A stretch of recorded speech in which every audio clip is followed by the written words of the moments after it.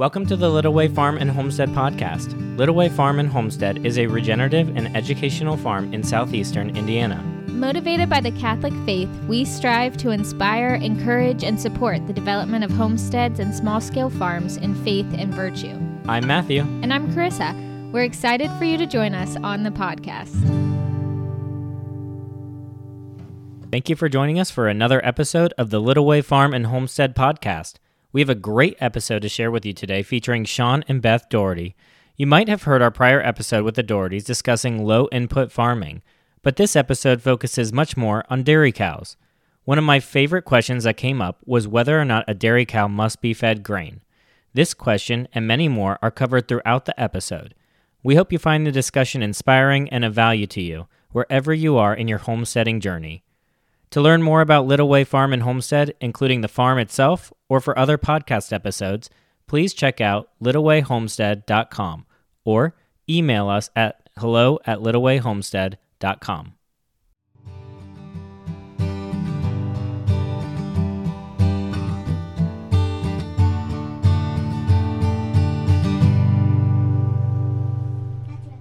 Well, Shawn and Beth Dougherty, thank you again for joining us on the Little Way Farm and Homestead podcast. We're excited to have you both here and for another opportunity to chat with you all. We're glad to be here. Excited to be here.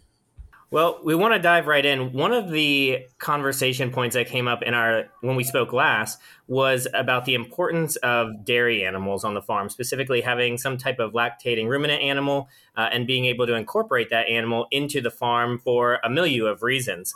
We want to dive right in and talk about dairy cows. And to begin that, I want to ask just kind of generally, what is it that is so important about a dairy cow across a family homestead? Well, the most important thing is that instead of a one-time harvest, it is a twice-a-day daily harvest. And it is the best food for the farm, for the humans, for everybody. There was people who were saying that cow's milk is only for cows. I don't know who they were. But they don't know their anthropology. Right. I mean, this has been, God said, I'm going to give you this wonderful land, a land flowing with milk and honey. Milk is the food that people understood would make you survive through practically anything. And it was essential for the sustainable farmer. So that's the most important thing that the cow does, is that it gives you this unbelievable food twice a day. But the other things that it does is it gives you fertility with its manure. There's a big picture part of this, right? Like the twice daily harvest of proteins, fats, and sugars is the in the moment answer. The big picture answer takes us all the way back to creation. It takes us to the beginning of agriculture, and it takes to the first source, as in the only source, as well as the primary and time source of energy for life on the planet, and that's solar energy. When God clothed the earth with plants, he had to build in a way that soil replenishes itself from whatever the plants take out, right? And that built-in way is called death and decay. For soil to be built and held in place, the ground needs to stay covered with plants, and those plants have to provide their parts as they shed leaves, twigs, etc. Those parts have to be broken down to make soil. 40% of the landmass of the planet is grasslands of some kind, and those plants don't, like a deciduous tree, drop their leaves so that they can fall to the ground and become broken down. Those leaves need to be grazed. If we leave them for weather and gravity to drop them to the ground, grass plants will actually smother themselves before they break down adequately to let new grass shoots grow in. Sure, for a year, 2, 3, a few years, a grass plant that is not shorn in some way, mowed or grazed, can continue to get some sunlight down to its growth points. But at some point, the massive plant above the growth points will smother the plant. So he made grazing animals. Now, here's where magic comes in. All the life energy on the planet is solar energy. It's captured by plants and locked up in long, complex carbohydrates, hydrocarbons, we call them. And 80% of the hydrocarbon mass on the planet, as plants make it, is cellulose or some kind of cellulosic fiber. Now, that has solar energy locked up in the chemical bonds in the cellulosic fiber. And guess what? Almost nothing, macro animal, almost none of them can access that. Think about that. 80% of the energy locked up in plants is inaccessible to meat eaters, to most omnivores, to the mass of animals that aren't either cellulose digesting bacteria in the soil or cellulose digesting bacteria in a termite's gut. We could raise termites and eat them. Or the cellulose digesting bacteria in the guts of ruminants. Ruminants are specially made to digest cellulose more efficiently and to a far greater degree than any other kind of land animal fitted into the human food system. I can't speak to things like manatees. So we have to figure out if we, a Catholic family, anybody, settles down on a piece of land and says, this land is now in my care so that I may feed my family and pass the land on to my children so that they may feed their families. Our job is to figure out, how do I harvest solar energy and turn it into what two things? Food for now and fertility so that the soil can grow on raising plants. I know enough about you to know that you now see the rest of this picture, which is that when we take ruminants, classically in the West, cows, graze them on our grass, they turn that inaccessible energy locked up in cellulose into this amazing thing. We go from carb that we can't digest to proteins, fats, and sugars in their most digestible forms. Plus what comes out of the back end of the cow every day is tens of pounds of mostly broken down cellulose, already pre-digested, ready to go with its probiotics in place to go back into the soil so that the soil can go on doing this ad infinitum. Now, one of the things that's really important is that the grazing process be done well. You have to manage your animals well. We were just on a farm where the people simply have a perimeter fence. They turn their cows loose. They have other ruminants in there, and they are destroying that pasture because they continually go back to what they like most and leave the junk. And so eventually that field will look like what we drive by, any pastures we drive by on the highway. Often, most people are not rotationally grazing. So we will find that they are mowed down to like a golf course, which some people would say, oh, that looks great. That's not what it should be. And then these woody, stemmy things that the cows won't eat.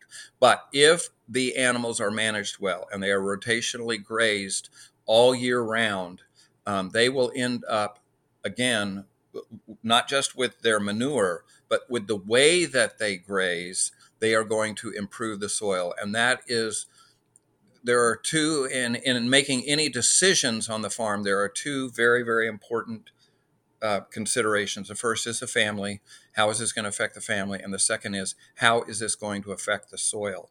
And the soil is being ignored over and over and over again by farmers today, where they are just destroying the soil, or they think that there are things that are going to make it all better, like I'm going to no-till, or we come up with these kind of catchphrases that ultimately, they're better than previous methods, but they are not really improving the soil. The way that you improve the soil is by running a ruminant on that grass and then moving it around. So keeping most of your farm in pasture, not mowing it and taking it for hay, but really letting it be cow food. And as Beth was saying, then we get this wonderful, we're unlocking what is in the grass and it becomes our food, which is... And when we say rotational grazing, there are tons of terms for various practices, which mean moving animals around on a pasture.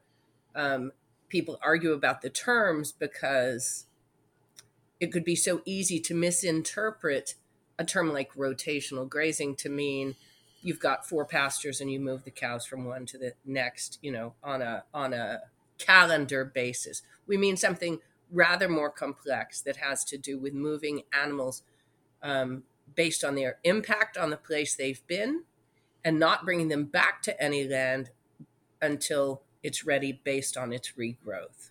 What would be, maybe, I'm thinking of the young family who's just starting out and they want to get into homesteading. Maybe they want to do a little bit of farming, but they're committed. They've heard at this point, they believe that the dairy animal is something that they need to bring out to their farm for their family sustenance.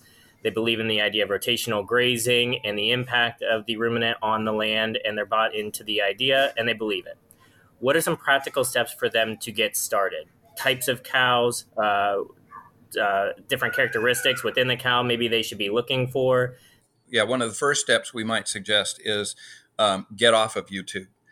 You're going to find that YouTube is going to give you a lot of misinformation about that. There are good people on YouTube. Joel Salatin, obviously, Greg Judy. But even those people are on such a different level, and their goals are so different from what the homesteaders' goals are, that everybody needs to be very careful about what they're hearing on YouTube, and definitely not seeing it as biblical truths that, oh, so-and-so said it, I must do it this way. One of the things that to help people image what we mean by rotational grazing and getting that cow and starting to move it is think of Laura and Mary. They had simply a picket and a rope. So they would put a stake in the ground and they would let that animal eat for 24 hours or 12 hours on the area, and then they would move it. And they would keep moving it, and they would not bring that cow. Now, we don't see this necessarily in the books, but they were smart farmers. You don't bring an animal back to food that's not ready to go yet. So you're waiting for the grass to regrow to full height till 8 inches or something like that, until you bring it back to the same area again. So that's one thing that we really want people to understand is this is not complicated. You don't have to be measuring your bricks. You don't have bricks is a way of measuring food value in a leaf. Right. There's lots of, as soon as you start doing math, stop. It's probably unnecessary. Right. Make this very simple and think about Laura and Mary simply moving a cow around. Now, multiple cows, again, you can do some of that with a picket and a stake. It starts becoming harder, and that's where we would move into electric fence, poly twine, super easy to set up, not in paddocks that are preset, not in permanent or semi-permanent paddocks, but in paddocks that you can continue to expand. So step-in posts and poly twine. This kind of stuff you can get from Premier One. They're a good company source. Another good company source is Ken Cove. We don't get any money from these people, but those are sources we like. They're both American made and good sources. The other thing is, people who are listening to this, they can email us at Shawn and Beth 1960 at gmail.com. We're happy to send out what we've kind of come up with a electric fence starter kit. We don't sell it. We just tell people what to buy if they want to start out. Yeah, if they want to go to Premier or Ken Cove, these are the things that we would suggest. And we certainly are willing to answer emails and talk to people about questions that they might have. So I went down a rabbit hole a little bit. I'm not sure if I covered all the things that you were talking about. So some things that I would look at. And to go back to the YouTube thing for a minute, looking at YouTube, like submitting your question to the algorithms of YouTube is a little bit like if you wanted to know how to play chess, getting a snapshot of a chess player in the middle of a move. You may be seeing something brilliant, but if it's out of context, it's not going to give you good information. There may be great things to see out there on the internet, but your best teacher is a few basic principles and then get out there and make it happen. Just do it. Pay attention to animals, plants. God's going to show you. There are no tricks. Nobody's changing the rules partway through. So that's your best choice. As far as cows go, two things that are really important. make sure those teats are going to function the way you want them to function. If you, for some reason, are certain you're going to use a milking machine, and we want to emphasize here, milking machines are not necessary. And not preferred either. If you have no hands, or your hands are extremely arthritic, then you might say, in my case, milking machines are necessary. But in general, milking machines are unnecessary. So let's think hard for a minute about how we're planning on milking this animal, because hands are going to be better for the cow and are going to work even when your power's out. We're going to lean toward hands. Make sure the teats on this animal are long enough for complete grasp. For most people, if those teats are about the size of your thumb, from the webbing to the end, that's a pretty good teat size. So teat size is very important. Another big chunk of importance is, what's the history of this cow? If she spent her whole life, when we started out 35 years ago, 40 years ago, the instructions you'd often read are, you might get a cull cow from a dairy, from a commercial dairy. Well, in general, that's not going to be a good recommendation anymore. In 1950, it might have been a good recommendation. It's not one now. You'd like an animal who's already accustomed to living out of doors, accustomed to harvesting and digesting her own meals. Not grain. And you'd like an animal who has not had a lot of grain in her diet. People say, what's a lot of grain? Well, a cow is going to eat say you've got 1,000-pound cow. She's going to eat about 30 pounds of dry matter in the way of grass or hay in a day. Grain can substitute, it's concentrated, so it can substitute for part of that. But if she's been eating, say, 5 pounds of grain a day, that's a pretty significant part of her calories. Beware the owner who says, oh, she just gets a little scoop when we bring her in for milking. Take a look at the scoop. Find out how much he really means.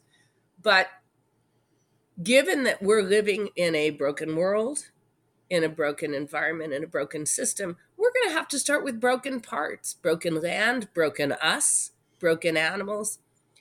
That's not a depressing thought. It's simply a challenge to our creative cooperation with God.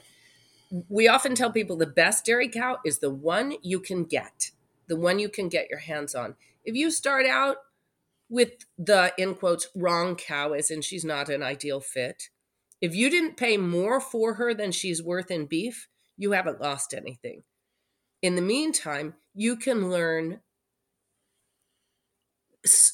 way more from a bad cow in some ways than you learn from a perfect cow.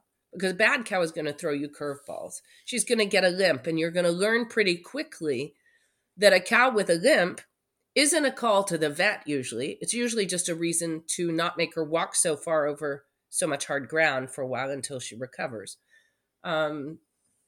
We learned our first cow was a total disaster. And we didn't know that, because when you start out farming and you've never done it, your grandparents are dead and they were the last people in the family who farmed. You have nobody to show you. There is a piece of your brain, at least a piece of my brain, I think of Shawn, that goes, this is all my fault. And so when our first cow had more than half of the calves she dropped were DOA. No telling why. We've kept 75 cows since then, and none of them have had that habit, so we don't know what was up. She had metabolic issues that meant we were often babying her in the field as she wouldn't get up for a week. It was a disaster, but boy, did we learn a ton. And in the meantime, we encountered the value of milk on a farm. It feeds everything. It feeds pigs and chickens. It feeds dogs and cats. It makes cheese and milk and butter. We can't run the farm without milk. So the best cow is the one you can get your hands on. Now, I'm just going to throw this out there for young Catholic families. I know a lot of super women. I see one sitting next to you, Matthew. And we think, 2 toddlers and a baby on the hip and I'm pregnant. I'm going to be okay milking this cow. I applaud not only the intention, but if the husband's on board, I applaud the idea. But remember not to measure your success. Don't measure yourself against some image of an imaginary pioneer woman who did it all and raised 10 kids, because she didn't raise 10 kids. She died after 5, and the husband had to remarry for the second 5. Doing everything can be too big of a strain. Feel like a success if, for say, how would you start to describe that? I mean, a young couple with several small children who has We're a little seeing them land around us. and gets a dairy cow. You need to be prepared for things like having to let like getting her started, getting milking, realizing that having a baby 4 months into this lactation is going to make things too difficult, and drying her off. Letting her graze your pasture for the rest of the year and not getting milk out of her is just fine. We have seen fathers, dads, who say, honey, this is your thing. I'm so busy with my job that if you want to go down this route, you can go down this route, but this is your thing. I'm not going to critique people who make if they can make it work, that's great. But I think having 2 horses in the harness is really important, so that when Beth can't be available for something, I'm there and she's available when our split normally is I'm the morning milker and Beth does the afternoon milking. But if I've got adoration for one another, if I've got adoration in the middle of the night, and she covers for me the next morning, and there are other times when we're sick. So we've got to be able to work together as a team. That's really, really important. I want to throw 2 more things into that mix. A 10-year-old can milk a cow, but a 10-year-old should not be in charge of a cow.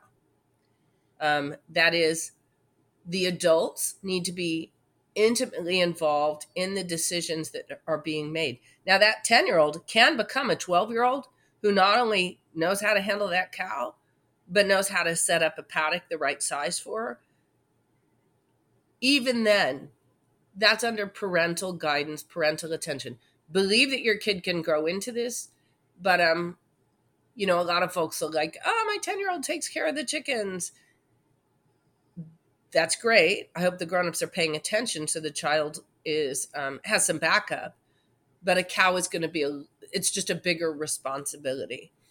And then the other piece that I want to throw in that mix is, and we can add a little spice of Wendell Berry into this.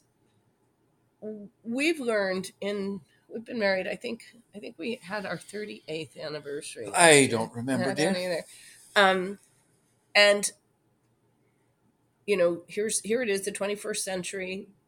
There are all sorts of pressures on the family.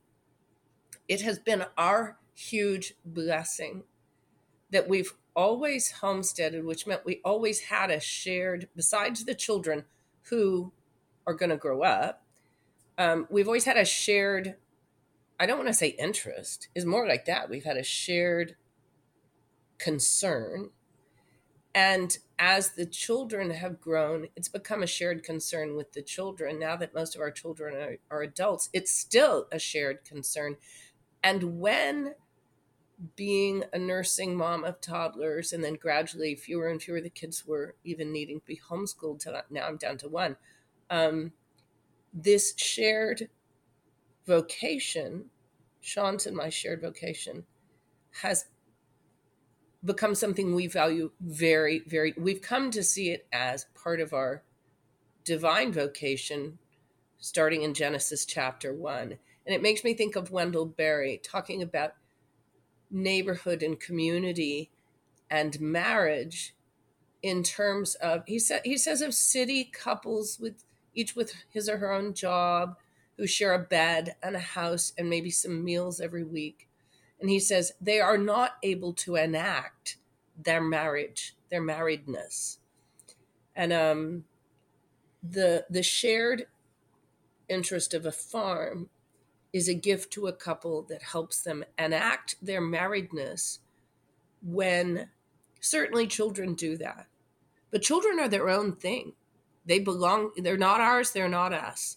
Whereas the farm is this object outside of ourselves that we can share and serve in order to serve our family. And the thing that, so much of what we've done on faith, that we believe that this is the right way. We don't, we were just having a conversation with one of my older kids today about, he said, what we did as kids, nobody else was doing. Nobody else was getting up at 5 a.m. and going outside and milking a cow and then going to mass. Nobody was doing that. It was but the payback, you don't know when the payback will come. You don't know. And it's not just about payback, but right now, all of my children, but one. Who are we talking about? Yeah, everybody's over here except one, right? Except for James. Oh, I guess that's everybody's true. Here except for James, and James can't be here because he's in the Air Force. Everybody else is over at the house site, and they are doing timber framing. For the sake of your listeners, our house burned down last May 30th. And it is the most beautiful. It is going to be unbelievable what they are doing. People are just... we're going to have workshops and things like that as people come in. And when they see this house, they are going to be, and the thing, they are so much more skilled than I ever was. And more than that, they are not perfectionists, but they want it to be right. So in my world, we would get started and then just keep pounding away because I don't have time. We've got to do it. They will take it apart 5 times to make sure that each joint fits perfectly, and then it's all put together with wooden dowel pins.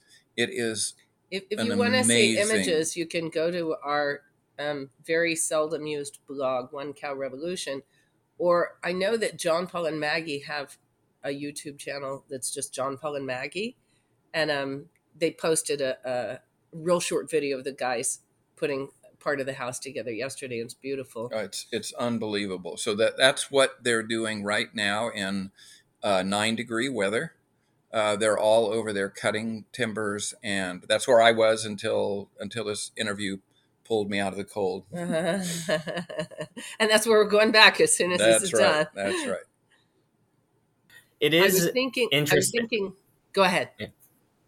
Well, I was just going to say, when we started this podcast, it was in August of 2023, and we really, I don't think, had any idea for what was to become of it. And what we have found since then is a certain confirmation that there certainly is, maybe I'll struggle to put words to exactly what this is, but there is a sense of a movement happening across the country, the world, an idea, maybe a reaction against a current political system or a current societal structure, where people are finding that there is a better way of living.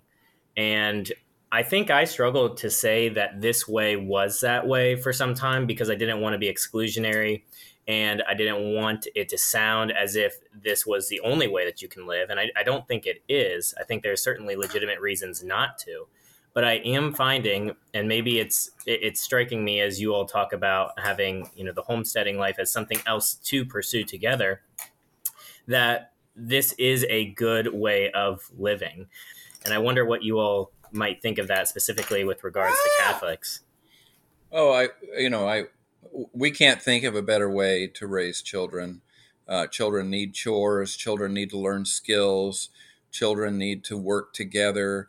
And once again, the payoff that we've seen has been just amazing. We've got Genesis chapter 1, right. in which the Lord says, "Let us make man in our own image so that he may have dominion over the land, the sea, the plants, the animals." We have to catch what that "so that" means, right? It means that our image being in his likeness is a function of our stewardship, not just over creation with a, sort of a sweeping all the atoms in the universe and let's go out and conquer a bunch of them, but over the life on this planet. And it is funny that we often, we just did farm consultation for John and Becca Lovell of Warrior Poet Society. And John stopped us on the first day and he said, "It's funny, you're using terms that would normally be red flags for evangelical Christians, like serving nature and taking your cues from nature. And it is a shame that because some people practice idolatry of nature, actually, we're not very good at any kind of idolatry except for of ourselves, but you know what I mean. Because nature can be taken out of the Christian context, we assume we grant those words to the pagans to use in their way. But really, that's what Genesis says we're here for. So that's a piece of our answer. If we say, my responsibility is not to provide my own food, I'm going to let McDonald's do that, or I'm going to let Kroger's do that, or I'm going to let Aldi's do that. You are, that's not what God has said. So I think that that's really something to think about. But you also are missing out on a tremendous education and wonderful experiences to have with your children. That our grocery store is our basement, our cellar, our freezer, and we daily go there, and that's where we get our food. 90 to 95% of what we eat comes from our farm. What we eat that doesn't come from the farm is luxuries, and coffee, tea, sugar, things like that. And we enjoy our luxuries. We're happy to have them, and since they don't cost us all that much, we don't have a problem with having them. But our responsibility to our family and our community tells us that we need to have more control over our food than that, right? You, Matthew, are responsible for the protecting and providing for a family. And because you till the earth and subdue it, because you practice husbandry of plants and animals, you can say to yourself with some certainty, when my children are hungry, I, Matthew, can make sure that they have something to eat. It's a much longer stretch for somebody whose job is a 9 to 5 or whatever it might be, but it is a job, the only benefit from which accruing to his family is cash to go buy goodness knows from where, goodness knows grown how, food that goodness knows how it got here, and goodness knows whether it will get here tomorrow. I totally get that we are born into that situation, that people aren't out there electing to be lazy or careless and say, let other people take care of this. I'll just have a cash job and buy my food. We didn't choose it. But as we mature as adults, mature as Christians, mature as parents, we should begin to have our eyes open. I don't think we can help if we're awake and responsible. We begin to have our eyes opened to the fact that our actual needs, down to the water we drink and the removal of our waste, our actual needs are all being curated via the means of cash and proxied out to people whose methods and intentions and ability to go on doing so are largely unknown to us. And even if we have commercial farmers who are doing the best job that God they can, bless them all. When you are on that scale, and this is why we think it's incredibly important for people to be farming on the human scale. But when you are small, when you are farming on the commercial level scale, you are forced to use methods that, there's no way to deal with weed pressure other than spraying it with poison on thousands of acres. I think we kind of wandered astray. I'm not sure where we were going. That's okay, because a lot of what you're saying are things that we're coming across as well. The idea of human scale productivity, productive labor, subsistence farming. These ideas, I think, are becoming more of intrigue to people because they're recognizing that what has been promised to them in society, the frailty of infrastructure that's been built to support a society that ultimately at times is in contrast to Catholic values and a way of living, they are finding can be found in a way that we can build it now. But that means that things are going to look different. Something we would add to that, farming is not just like the faith life, but good farming for people who weren't raised that way, even for people who were raised that way, is part of the faith life. And it has this in common with the converts out there, also the cradle Catholics who maybe came to a deepening of their faith in adult life, are going to recognize this. There's an awful lot to farming and faith that is that happens because you launch out into the deep. You put out into the deep. You say, well, that deep is unplumbable by me. I don't know what's in it. Some of it might be scary. I could sink in it and not be able to sustain. I don't know what will happen, but I'm going to launch into it because my reason and my faith tell me it's a good. And then it's going to teach us. Teach is such a thin word.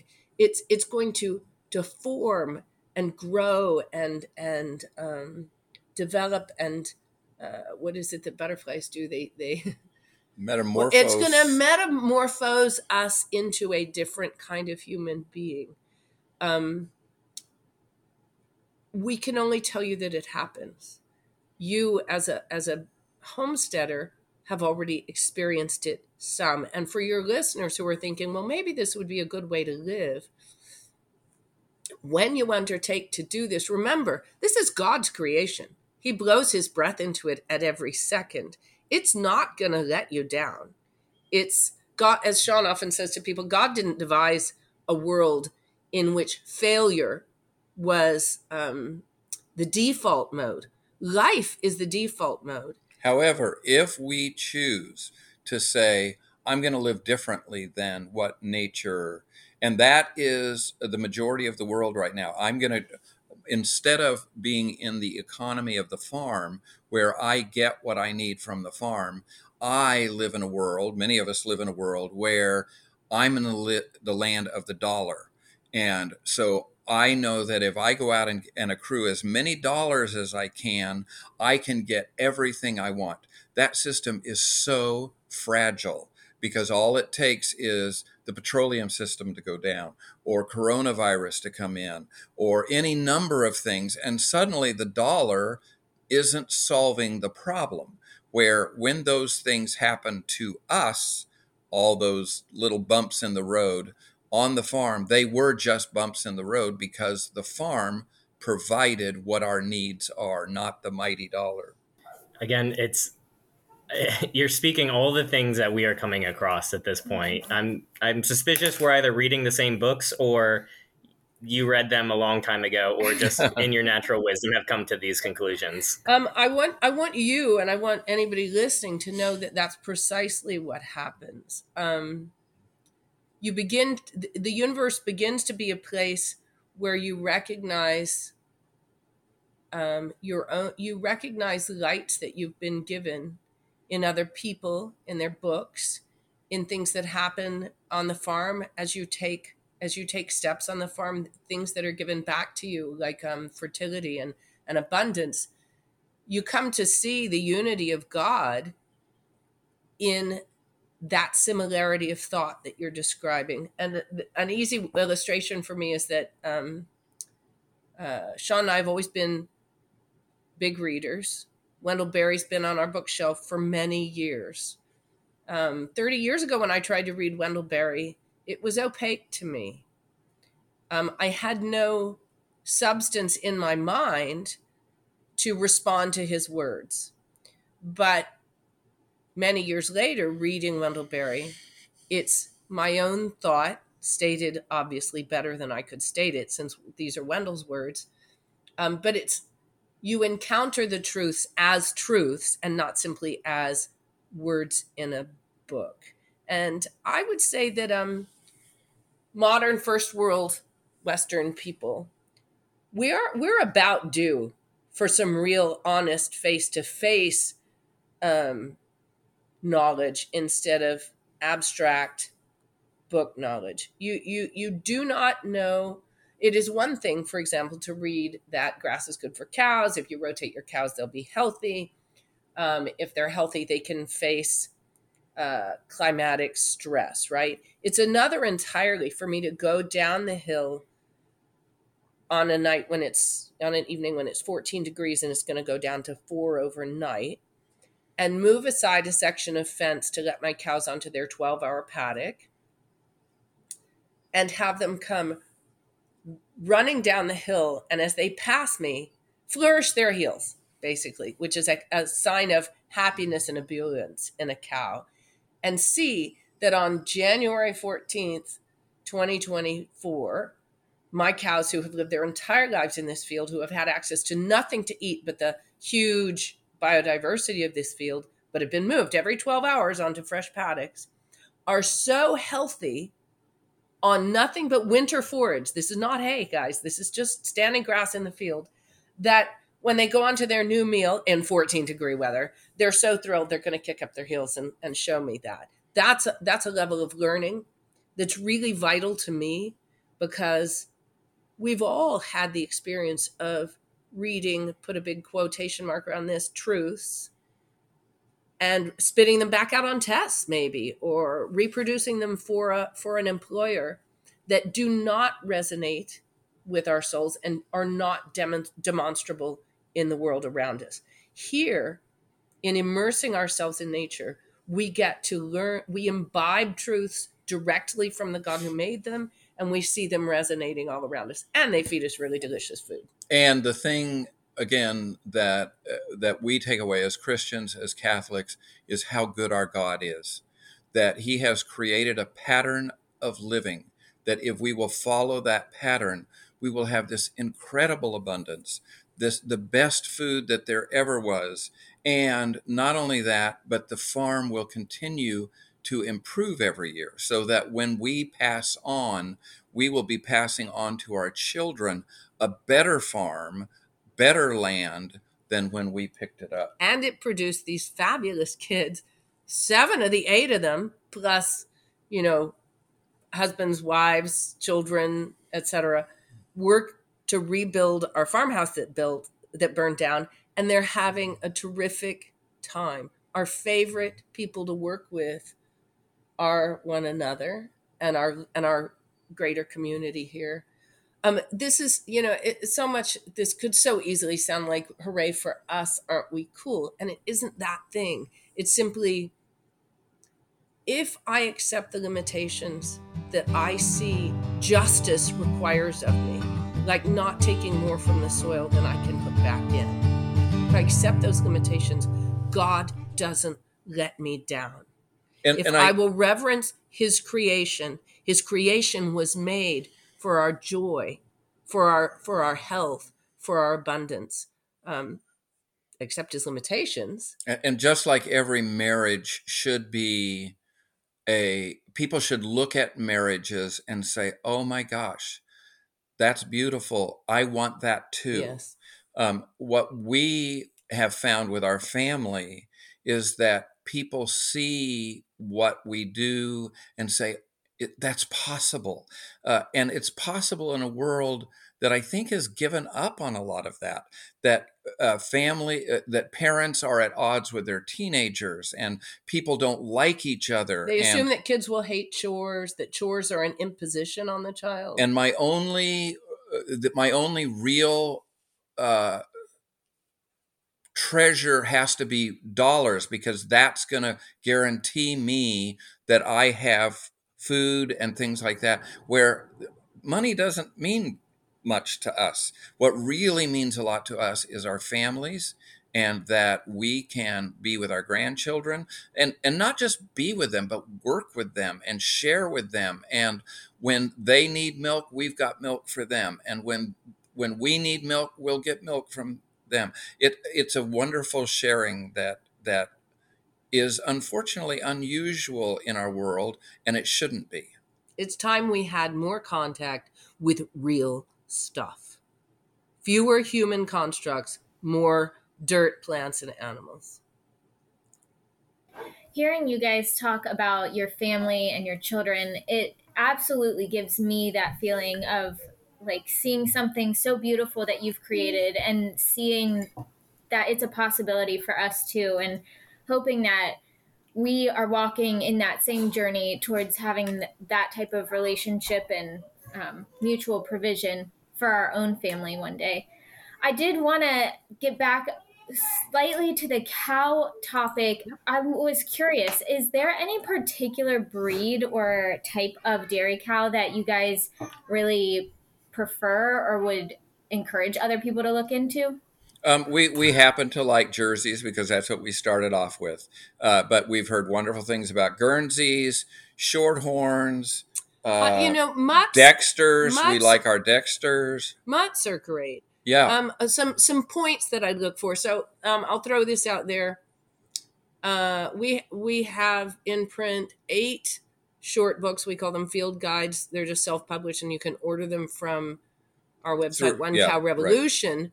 Or you can go to the ebook site Lulu, Lulu, and find them there. But in one of the cow books, there's a list of 15 points that we would say, okay, here are things to look at if you're shopping for a cow. I'm not suggesting everybody go buy it. I'm just going to condense that. Smaller size, wherever you are. So the mega cow, the huge cows that we have now, those are the result of breeding programs that didn't happen in a farm setting, like what makes this animal more productive in a natural setting. They happened in breeding programs at land-grant universities or on really big farms. Big cows are not very efficient. So I would say go for smaller-bodied cows. Avoid anything in the way of mini and teacup, because the breeding programs that produced big cows and left behind things like forage efficiency and resilient health were also left out of the breeding programs that led to teeny tiny cows. If what you're after is a cow that's only waist high, your genetic selection has to be for that. And you're leaving behind things like fuel efficiency and good health. So the mid-sized cow is going to be in that 35, 45-inch range, which means for most of us, that cow does not come up to our shoulder. We're not talking about her head. We're talking about her withers, her shoulders. We want one that does really well on forage, grass alone, right, and native grasses. We don't want to have to give them alfalfa pellets, or we don't want to have to give them grain, or we don't want to have to give them. That being said, the good Lord made them for digesting forage, and so even though a cow may have spent her first 4 years of life on a farm where they were giving her silage and some grain, her gut was designed by God to digest cellulose. And we've never bought in a cow that we couldn't switch over to all grass in the course of a year or so. You might see a cow that's rather lean for some seasons in that first year, and you want your management to take that into consideration. But your goal is to two things have to happen for her to be all grass. One, the biology in her gut need to be cellulose digesting biota, not carbohydrate, like starch digesting biota. And the other change is her rumen needs to get big enough to hold a whole lot of grass, because grain is concentrated. It takes less room. So you want to get her there gradually, but we've never seen a cow that couldn't. Still, the best cow, like an ideal cow, she'd be a little bit below my shoulder height. She might be in the 40-inch range, thereabouts. She's 5 or 6 years old. She's already had 2 calves at least and lactated, so I know something about her ability to lactate. And those births were good births. That's right. Simple, easy. That's right. Unassisted birth, live calves. She's pregnant already, so I don't have to. The first thing I do with her doesn't have to be figure out when she's in heat and then get her bred. A dairy cow is a cow that likes to be milked. If you pull up a stool next to this animal and she plants a foot in your chest, you want to put if you're considering a cow and you're on somebody else's farm, ask them whether that's normal and get them to stop her. See what it takes to make her not kick you. Does she have to wear kicking chains, hobbles? Does she have to have her foot tied? Does she have to have a kicking bar in her hips? Because if she does, she doesn't like to be milked and is therefore, by definition, not really a dairy cow, regardless of how much milk may come out of those teats. If she doesn't like to be handled, she's not really a dairy cow. What else would you say, Shawn? She needs to be mild. I mean, that's kind of the same thing, but we love a cow. When people talk to us about a cow, they'll say she is the sweetest cow. And that's absolutely, this is right. A cow that you can reach, you can touch. She likes being with humans. That doesn't mean that if you walk up to her in the field, especially if this is the first time she's met you, and you put your hand on her, it doesn't mean she's going to want you to touch her. She won't scoot away when she can, but it does mean that she'll walk into the barn, put her head in the stanchion, and then hold still, even without treats, hold still while you milk her. Now, a cow that's been accustomed to treats, she may fidget because she's thinking, where are my treats? And sometimes we've got, our best cow is a dancer. So it will occasionally lift up its foot and stuff like that. It's not trying to kick me at all. It just, maybe it's a little bit uncomfortable on one foot or the other. So that's not what we mean by a kicker. People need to understand that kicking is not just the lifting the foot. If you've got a cow that wants to kick you, she'll kick you. You'll know because she'll have kicked you. And then you'll say, oh, this cow wants to kick. Keep in mind, all of you listeners, since I know Matthew and Carissa know this, that a cow kick is not like a horse kick. You know, if you're in the path of a horse kick, there's a lot of power behind that solid hoof. But a cow, when she picks up a foot and kicks, is doing a lightning fast move that's not intended to damage. It's intended to move the thing that she's worried about. Typically, she's going to kick with her back feet. What she got to protect back there? Her udder, of course, the most sensitive part of her body, which is right where, say, a marauding coyote could grab it and tear it. When she kicks you, if she plants one on you, it's probably a mistake. But just mere shifting of her feet, please don't think that's kicking, because it isn't. Well, one thing, maybe our last question for cows, and then this will probably be a good place to conclude. We hear, it seems constant, that you cannot milk a cow without grain, and that the cow has to have grain as a treat or something else. Yeah, every once in a while, don't tell our cows. Don't tell our cows. Every once in a while, somebody will fire us an email. It says, my neighbor says you've got to be lying. And we think, does he have so little imagination that the only options are what he thinks is true or the other guy's lying? Yeah. But let's look at that statement. One, nature does not provide grain for grazing animals. Cows are grazing animals, so nature does not provide them grain. Therefore, they don't require grain. I think what's really going on, even if people don't examine their own thoughts this closely, is that when a farmer or a vet or the guy at the feed store or the guy down the road says to you, you can't raise that cow without grain, and they'll say the same thing about beef steers, what they're really saying is, I have in my mind an idea of what a cow is and what it ought to do. Like, a cow is a thing that converts bought grain into meat or milk, and it does it at a fairly rapid rate. And you can't get those results, like get a steer, say, from birth to 500 pounds in 8 months without shoving grain in the front end. Maybe, right? Maybe you could, but at any rate, your neighbor is thinking you can't.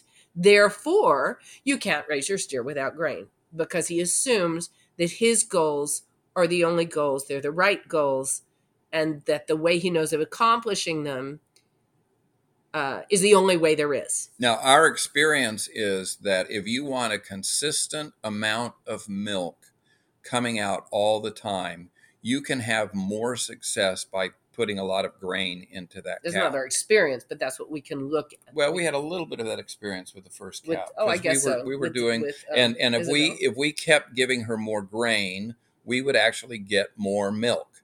But what we are doing is that we're letting the natural cycles happen so that we will get milk all summer long on good grass. Lots and lots of milk. And then as we go into the winter, we know that we're going to see a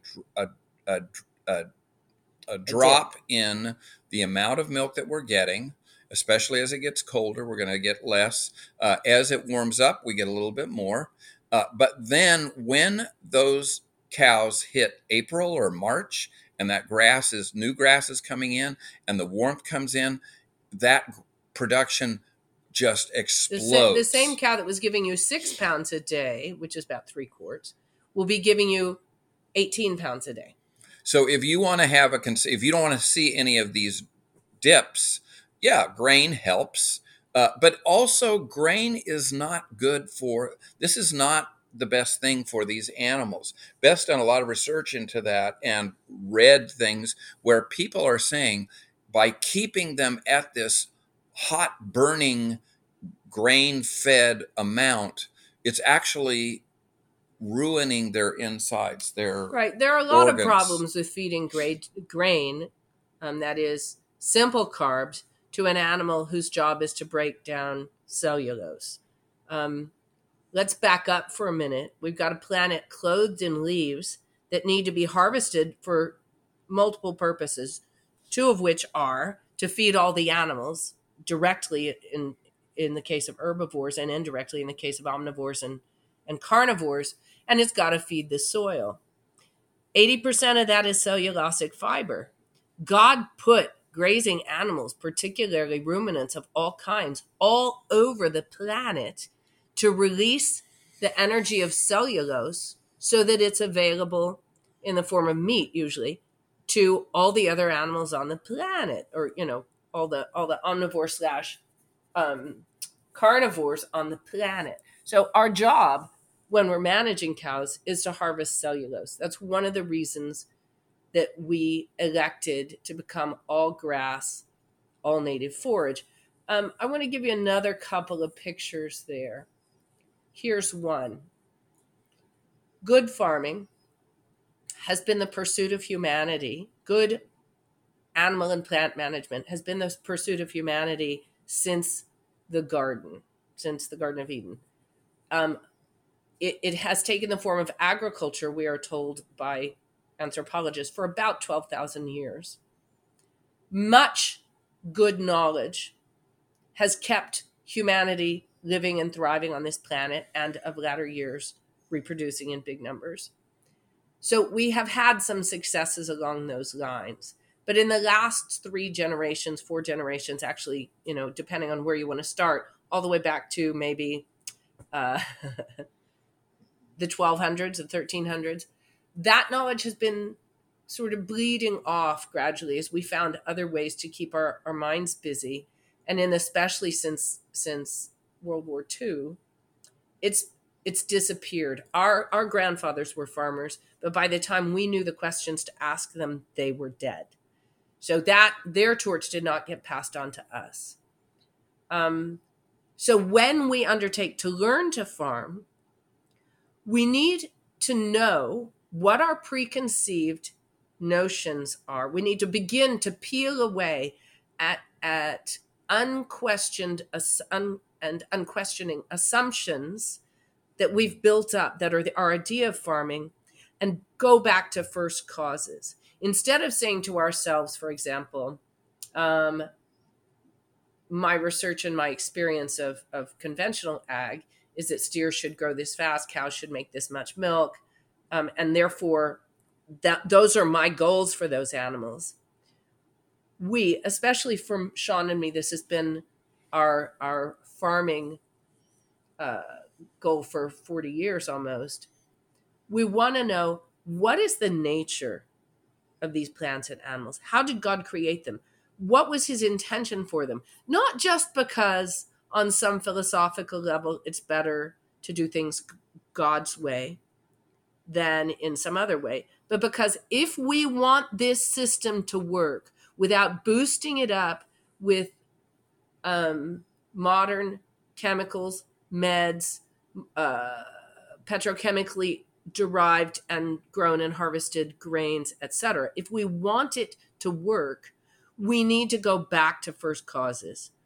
That means that instead of shoving grain in a cow to get a goal that we've formulated out of modern agricultural goals, and not out of what is the nature of cows and grass, and how did God design them to work. We need to start from, how do we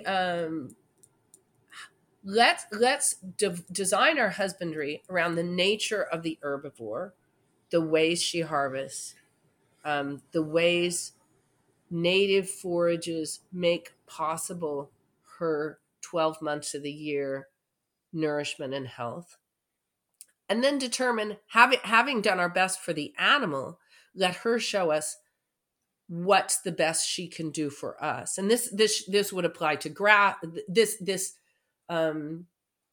reticence about trying to squeeze the system for all it will give us should apply to all of our farming methods. And in fact, it should apply to the way we treat other people.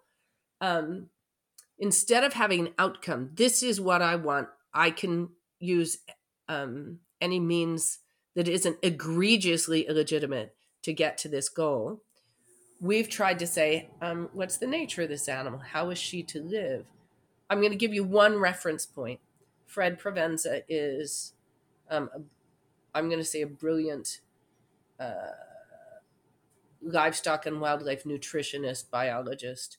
He has a book called Nourishment, and it's worth reading. It can be a little, it can have some fairly dense sections full of science talk, but it's very well written. And for us Catholics, I'm just going to warn you that Fred was raised a Catholic and is not a Catholic. So he's, as so many Catholics in the last century have lost what little faith they might have had by not seeing through the ill health of the church in the last century. So don't let that turn you off, or at least not too much. But it's a great book to read about how grazing animals are designed to meet their needs in a natural environment where they improve the environment, and the environment not only grows them, but gives them deep, resilient health. That's a great book. We have watched that happen on our pastures at the Franciscan convent up the road as our cows were transitioned to 12 months of the year grazing on all native forages that we manage in intense rotation. They maintain a level of health we've never seen in any animals anywhere. How is that evinced? Well, in addition to the fact that they grow slow but strong, they're beautiful, they're bouncy, they reproduce well. It shows in things like a very fluffy, sparkly coat. The best gunned teddy bear can't compete with our cows for beauty of coat. Those are, I'm throwing that out there as just a hint, an example of why, as we Catholics move back into the realm of agriculture, we desperately need to put our faith in in the way God created, in the way he holds creation in being, and not decide that we not have preconceived outcomes toward which we are willing to take whatever, to use whatever methods we can cull from our researches on YouTube or in farming books or whatever. We need to go back to the first principle, which is we will behave with justice and reverence toward the plants, animals, and soil, the people placed within the reach of our judgment, and then trust that if we do that, God's going to honor that with health and abundance. And the learning that happens is through observation. That's right. Sometimes we hear people talk about, and again, they're maybe following YouTube or they're following books or things like that, but they're not out there watching their animals. So they will say things like, well, you have to give it That's grain. Right. You can't raise that cow without That's grain. not that's not been our experience. What is that really been your experience, that an animal will stop lactating if it's not given grain?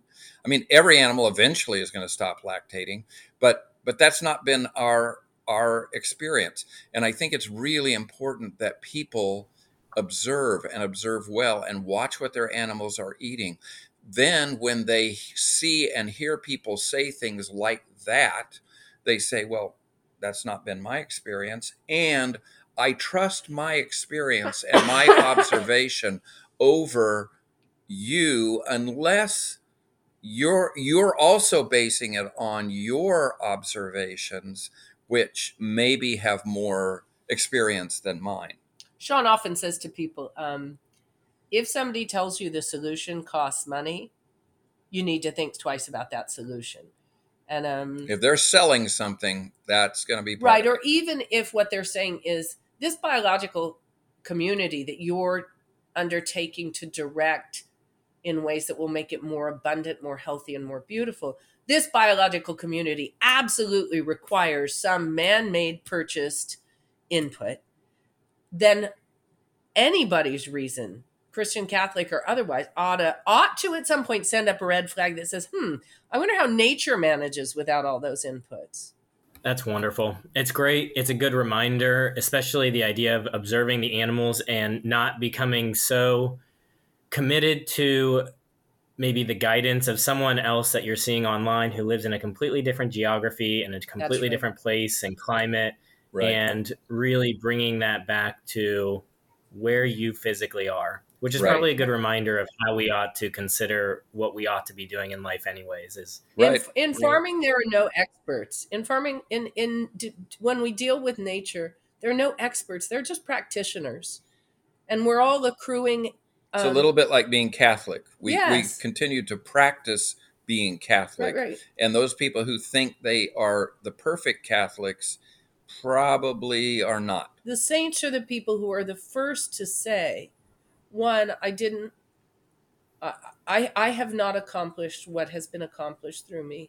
And two, St. Thomas Aquinas, it's all straw, right? It's all, it's just the beginnings.